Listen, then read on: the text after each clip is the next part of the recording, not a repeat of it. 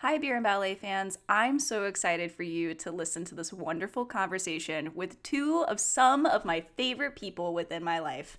However, just FYI, we did have a little bit of mic issues, so you'll hear that within the first 2 minutes of this podcast. However, we're still learning, we're still growing. It's a really great time, and I hope you enjoy. Here we go. Hello, Beer and Ballet fans. Welcome to another podcast. I am your host, as always, Amber Daniels, and I have not one, but two fabulous dancers sitting right in front of me. First off, I have Becky. Hello. And then I also have Gearson. Yow. And we are here. We are all current graduates of University of Maryland, proud of it. We're having a blast. And I wanted to bring both of these wonderful folks here to have a lovely conversation about their concentration. I guess let's just go right to it, y'all, if you don't mind. How do you describe your concentration? What are you doing? What's happening? So I'm Becky, and my concentration is, I call it percussive dance. Yes, that is a broad term.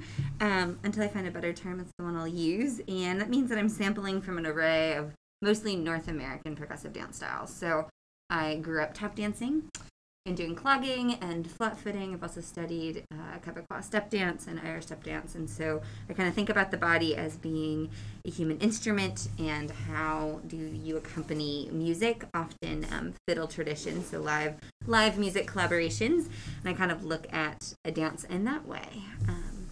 What you got over there? Hello everyone, my name is Gerson.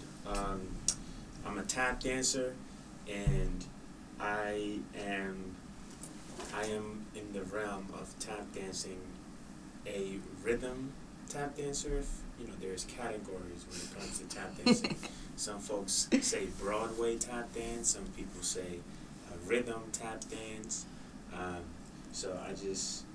Nonetheless, I think it's also important to say that all of this is tap dancing, and shuffle remains a shuffle no matter where you put it. But rhythm tap dancing is often described as down to the earth, very rhythmic, and less Broadway-ish, which means less use of the hands and trying to create different pictures, but mainly focus on the music that comes generating out of the body. This is all very interesting to me because ballet, modern, all of these different genres, there's some sort of rhythmic something or other that happens. If you go and take beer and ballet classes, there's a lot of rhythm that happens within the space. So this program is modern based, right? And then we have these two amazing rhythmic dancers. And I watch y'all during class, and it's amazing. It's really great the way that y'all intake certain exercises that we do, certain combinations that we do, and seeing, the other dancers who are more prone, I guess, towards the modern dance world. How do you guys kind of walk into class where it's almost as if, it feels like it's not your area, but y'all are totally rocking it? And I feel like I think the reality is, if you are a tap dancer, flamenco dancer, Irish step dancer, clogger, there isn't going to be an MFA program where you get to walk in and take technique 3 times a week in your field. That's a fact. Yeah, just that's the reality of it. So then you have to kind of walk in and be like, all right, if I want to represent these forms and I believe in them, and I want to see them make its way into the academic dance canon, you kind of have to show up and translate all your years of knowledge into modern or postmodern or contemporary movement. You're kind of asked to do that. So I think I walk into class being like, all right, what's this ride going to be today? You kind of lean into discomfort. Liz Lerman says that, let discomfort lead to inquiry. And I think that has been a lot of my motto here at UMD. Is there is very often where I feel like I'm in 100% in my comfortable space, unless I'm in the studio with Gerson or Roxy King or some other people, and I feel like I'm 100% comfortable. But yeah, what do you say? For me, I walk into class with with a mindset where I think of myself in being in New York City and going to a class at Steps on Broadway or Broadway Dance Center, and I don't really take it in a way where there is pressure on me in getting a letter grade. I show up saying I'm taking this class to explore something I don't know. What does that mean? That means that I don't take class serious. I love that so much. I really do. No, because honest to God, there's a lot of people who are taking beer and ballet classes. Like, Becky, you've seen it. You've taken some of these classes where some folks are like, what the fuck am I getting into? And they get a little nervous about it. But walking in with that headspace of like, who cares? I'm going to come in, I'm going to learn whatever I'm going to learn. And that's all that, is important. So I love that. Yeah, that's how I approach class, because if I really start taking it serious, then I'm going to start feeling like I don't belong. I'm going to start feeling like I need to quit. Because I've never taken modern dance. So when I step into the place, I know that I'm going to pick up some things and some things I'm not going to pick up. And in tap dancing, on one of my philosophies as a teacher and instructor, if you don't get the entire combination, that's okay, but pick that one thing and stick to it and try to develop that one thing. That could be a shuffle, that could be the cramp roll. And I take that philosophy as a student too. Like, obviously, when I'm in a room with everybody else who their expertise is modern dancing, they picking up phrases real quick. Meanwhile, I'm not able to do that, but I'm gonna take the first 8 counts and try to really dig into that and see how my body is translating that information. And then once I do that, try to figure out how this could be something that could potentially influence my dancing.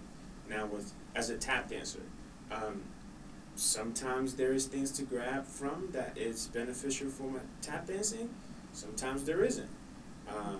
But it's just a matter of grabbing what you think fits with you, your personality, your dancing. And sometimes you just say, fuck it, I don't, this is not meant for me, and that's okay. AKA, don't take it serious. Yeah, totally. I definitely have to say, with Gerson entering the program, it does bring this, I admire his, radical joy approach to class, where it's, you end up just, smiling and laughing and, leaning into it, and that has been such a breath of fresh air, as opposed to being the only one that is not the, expert in the room. It's, really nice to kind of just, laugh about it, be like, yeah, I ain't getting that one, like that, we gotta look at each other, and that's been a gift, and I feel like I've gotten that from him, for sure. Yeah.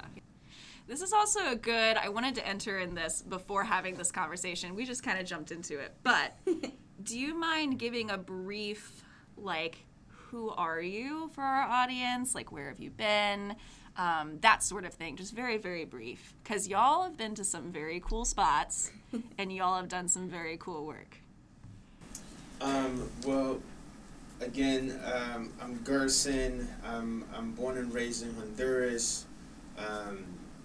I've been fortunate enough to be tap dancing for quite a while, and gotten a chance to go to the Jacob's Pillow and travel the world performing.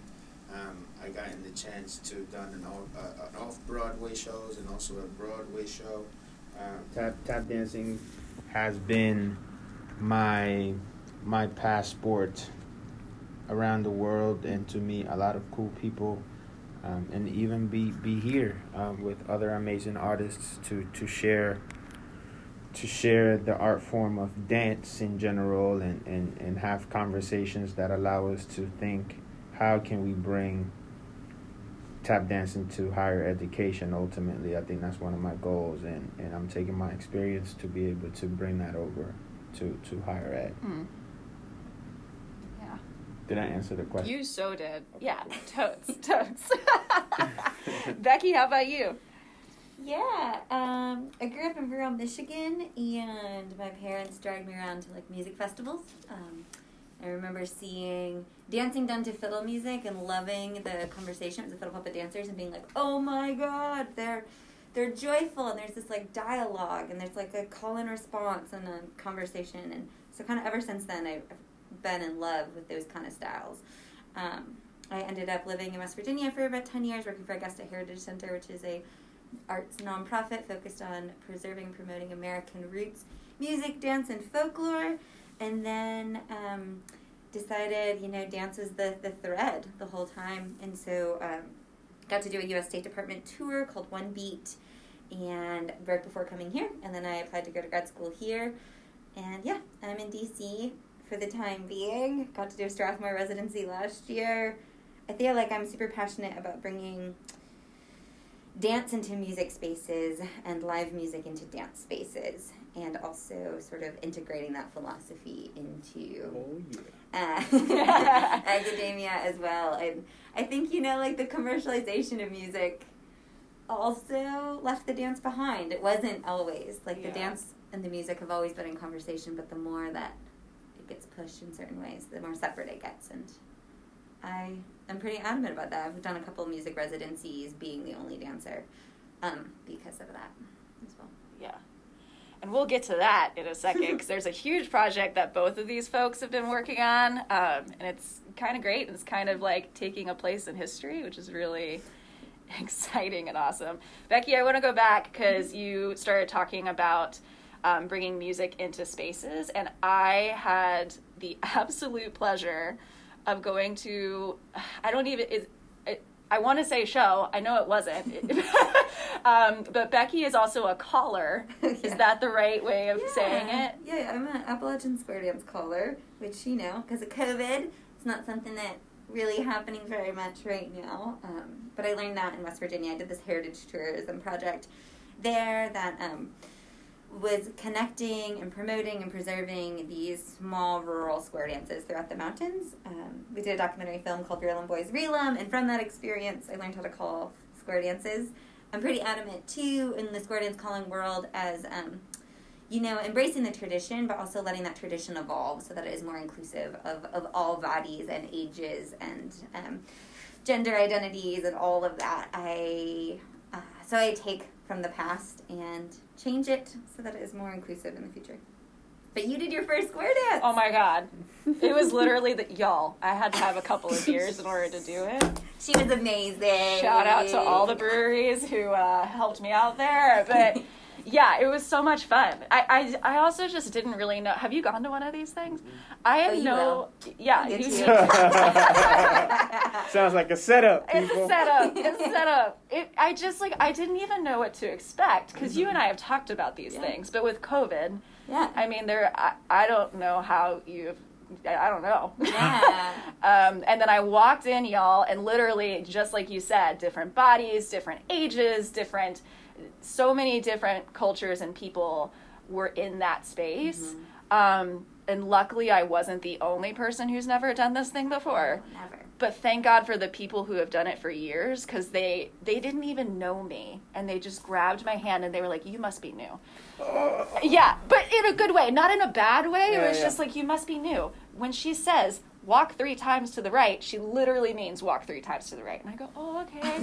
And then I did it. And then we started doing these like under-over things. And but it was so beautiful just to be in a space dancing with people again. That place was packed. Yeah, it is, It's like on average, I feel like 100 is usually like a small square dance. And I think there's something about it. There's also this revival period that's happening where like there's other kind of punk people like me that are like, no, let's morph this tradition. Everybody can be included, kind of happening around the country. But it's awesome. It's like, it's funny. Sometimes people just need to be gently told, like, hey, how about you circle to the left? And then if you give them a structure, if you give anyone a structure, they can then improvise within it.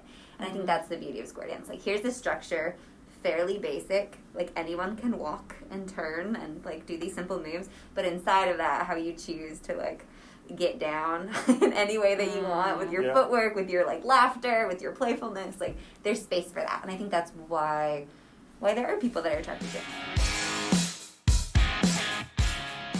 Hey Hey friends, just popping in to say happy Pride Month. That's right, June is Pride Month. It's one of my favorite times of the year. It's a time where I can go back within the history of this community and really celebrate and recognize the work that's being done for this community to feel okay with announcing who they are proud to be.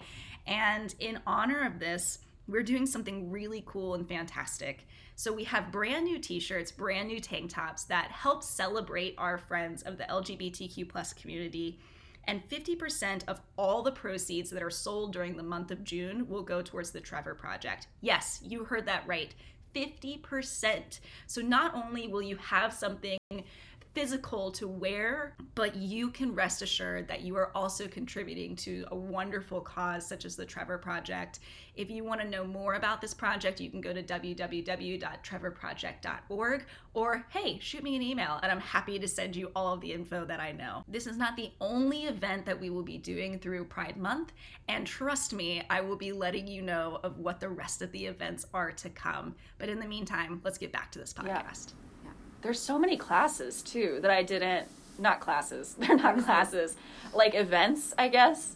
And I'm noticing now that I know about them, they're on the calendar all the time, or at least in Baltimore they are, y'all. They're everywhere. Yeah, there's square dances, honky tonks. You know, there's like lots of scenes. I happen to be part of like the Americana folk music scene. So wait, what is honky tonk? Because I hear honky tonk and I think Toby Keith. Yeah, So like it's like a two-step, you know? Two-step. Yeah, you It's just a a two-step and a waltz and yeah, kind of like Toby Keith. That all works. It's like the kind of music you like sit and drink a beer with, and you sit, you dance and you drink beer and you're like dancing with a partner and yeah, you know, doing all that fun stuff. I love social dance. I mean, my dance forms, like, yeah, it can live in a studio, but it doesn't live in the studio. What fills my heart lives in the world, in the community, in, like, life. Like, those are the times I'm happiest while dancing. Because, you know, in the studio, you can just too much in your head, and you feel you're, like, you're just you. But when you're, like, in a conversation with others, whether that's two-stepping, waltzing, square dancing, tap dance, cypher, like, any of these things, you're, like, in a conversation. Yeah. With who's ever there. Yeah. This kind of brings me to you, Gerson, a little bit of like, so I also had the pleasure of taking a very short amount of time of a class from you, which you were very gentle. So thanks. I had to wrangle him in a little bit. But there was this really cool exercise that you did. I've taken tap way long time ago. Back when I was a studio competition kiddo, which, oh God. They usually picked me for, like, the tap solos, and I would go, and I would do it. That's a beautiful thing. I have terrible knees, and so that had to stop very quickly. Gotcha. And I missed it a lot, so it was great to take class. Sure. But there was this really cool exercise that you did where we took class, and then he had us turn around and face the wall. And then he was like, okay, we're going to do a couple of sounds. It was actually Becky and Gerson teaching this class, which was really exciting to see. It was also very interesting to see how you both differently teach. Like, you have such creative ways in teaching. But we turned around, and both of them just started making sounds. And we had to interpret with our body what those sounds were after taking this hour and a half, maybe hour and 15 class. The reason why I like it and the reason why I'm bringing it up now is because Becky's kind of bringing in this conversation of, you know, just gently telling somebody, no matter what level they are, no matter what genre they call their home, how do you interpret this? And you have the freedom to take ownership in however you interpret it. I feel like that's why I like tap a lot. Is because, yeah, there's the sounds, and hopefully you make the right sounds at the right time, especially if you're dancing with somebody. But there's this freedom within the upper body most of the time, or at least I've experienced, that you can make choices and you can take ownership in the rhythm, in the sound that you're making. Yeah, tap dancing is very difficult. It is not easy. No. Like any art form, the beginning stages of learning it's really difficult, and you don't really have a voice. The finding your identity within tap dancing takes a long time. Takes a long time. Mm-hmm. So when one of the elements in building that identity is being able to listen, because tap dancing is also music. And so when we get to this exercise that I learned from Derek Grant, he calls it no peeky peeky. The purpose of that exercise is to train the dancer's ear to hear and differentiate a sound of a heel, a sound of a shuffle, of a toe, of a ball change without looking. And that's the beauty about tap dancing, right? In comparison, let's say, to ballet, you can, there is no audible in ballet. So, for example, if there's a blind audience member, they're not really going to be able to appreciate the ballet in comparison to like a tap dancing number. They might not see it, but they're going to hear it. Mm-hmm. So that exercise, no peeky peeky, allows the dancers to train their ear. And really good tap dancers who have been in the game for a while, they'll be able to pick up the exact same step and rhythm without looking at your feet. So that's the purpose of it, and then just training that ear to be able to pick up choreography even. So it's really difficult to be able to do. Sometimes what Derek Grant does is, like, if nobody gets what he's saying, the participants in the class can raise their hand, and that's a symbol to like look back, a symbol to ultimately say, "Hey, Derek, what was that step?" Because obviously nobody get it. I didn't, for example, I wouldn't get it, so then I would look back, and then he would do it again, and then I would see it, and then you realize that it's the simplest step ever. So that's it's really awesome exercises, and it's one of my favorites to do in class as well. So. Yeah. I was obsessed with it. It was pretty great. And I got so frustrated with myself. Yeah, it's really frustrating too, because you're like, what the hell? Like, what is that? Because you only get, like, it's only a bar, so like a count of 4, like 1, 2, 3, 4, and then you get to repeat what that rhythm is. And it could be real simple. It could be just clap, like 1, and then the other guys will repeat. But it could get really complex too. Yeah. Yeah. Mm-hmm. Totally. I loved taking that class, and I loved you both teaching it. What was really interesting, Becky, I can't remember, I think you wore like no taps on your shoe, right? That's why it was so interesting to me to see the difference in teaching style. Something that I noticed, and I'm trying to explain it to you audience members who are hopefully just safely, if you're driving, not doing these steps. No, please don't. But the accent, or at least the way of standing, I probably have this wrong, but the way of standing, I have always been taught in tap to have more of my weight in the balls of my feet, knees slightly bent a little bit, just to like get that sound in, which I feel like I connected with you, Gerson, on that. But then Becky, there was moments where you were like, no, you have to dig into the, I'm shuffling, you guys, do you hear this? Where you have to dig into the ground a little bit more. Is that because, basically what I'm asking is like, what really is the difference between your two worlds? Besides, I don't often see you in taps, Becky. I see you in like a flat-soled shoe. Yeah, there's multiple reasons why you usually see me in a flat-soled shoe. One is because it's part of the tradition of kind of like having like a leather hard-soled shoe. The second is we don't have all the spaces to dance at the university in tap. So I use leather so I can dance on wood surfaces. Mm-hmm. We just had this conversation about how tap and flat-footing or Appalachian step dance, like there's a lot of broad titles of that. People call it like jigging, clogging, flat-footing, hoe down, buck dancing, all of these things, and it changes regionally. But they have the same history. they both developed from sort of emerging of in enslaved African Americans, and indentured Irish servants, and that's the start of it. Except it sort of evolved, and tap became more of an urban form, and then followed paralleled the journey of jazz music, which has taken us all the way up to hip hop right now, and has continued to parallel and will. Whereas flat-footing kind of stayed with the string band music in rural areas, and had more Native American influence because of those rural areas. But they're such siblings, and if they weren't, like, we wouldn't be able to have conversations with each other. Like, the weight shifts would be so different that our bodies would have such a different relationship.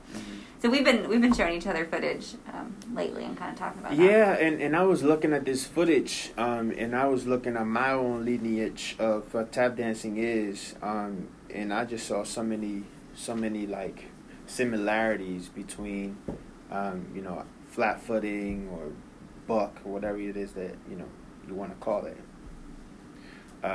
But I saw all of these different footage that Becky was showing me, and I was like, wow, I see Jimmy Slide in that. Wow, I see Bunny Briggs on that. So I thought it was really interesting. And then just sitting here, I was thinking about step dancing. I was like, and when I say step dancing, I mean like that African-American fraternity, sorority, step dancing. Yeah, stepping. And I was like, they don't shuffle on stepping, but on Irish flat footing or flat footing, or even, I guess we saw. What was the name of the Elise? Aljamae Hinton. Yeah, like phenomenal dancer, and I was like seeing all kinds of great stuff in there, and like I saw pattern rolls and shuffles, and I was like, this is even closer to tap dancing than stepping itself. So I was like, that's deep. It is, and it's like, I mean, there's so many. It's a complicated history that we can say, like, there was borrowing, there was collaboration, there was stealing, there's appropriation. Like, there's like a whole, but that's also American culture. Yeah. Period. So to put that weight on just two percussive dance forms is like, it's a lot. It's not. Yeah, it's a lot, and I think like we have to talk about that complicated history, but we also have to celebrate the fact that there's these like cross ties between them that are so beautiful. Yeah. Yeah. And I think it's worth noting that I saw all kinds of bodies doing these things. Yeah. Like, I didn't just see white folks. I didn't see just black folk. I saw a mixture of all kinds of people. And I thought that was pretty cool, because when we think about just rural Virginia mountains, we only think about, I think, rednecks. Yeah. When you think, keep in mind that I'm an inner city kid. So when we think about places like this, rural, we think rednecks, right? And that's not the case. After I saw the footage that Becky showed me, so I thought that was really awesome. Yeah, and the Appalachian Mountains, like it encompasses a lot of spaces: North Carolina, Virginia, Tennessee, West Virginia, Maryland, and. Yeah, there's a lot of people that have migrated to that. Constance Vilas Hill is an incredible tap dance scholar, and she really talks about that 300-year lineage of tap dance. And unfortunately, there just isn't a ton of scholarship about that parallel lineage in flat footing. And I think there's some people that are passionate about that. I'm one of them, but there's other people as well. I'm sort of demystifying those worlds and letting them be in conversation with each other, just like Gerson and I put on our shoes and are in conversation with each other. We're also in conversation with each other as friends. Yeah. It's the same thing. Yeah. It's all really important to talk about. Ballet, really any genre of dance, you can go back and there's this weird complication where like somebody's stealing, somebody's taking credit for something they didn't do. It's absolutely insane. But it's really exciting that these conversations are really starting to happen. The scholarship is happening. And the awareness is starting to happen too, especially with like this community outreach as well. Like folks who don't normally walk into the studio space, but at least they know this information of like, oh shit, like there's some fucked up shit that happened. Totally. But we're there. Hey Hey everyone, I hope you enjoyed part 1 of our interview with Becky and Kirsten, and I also hope that you check out in 2 weeks.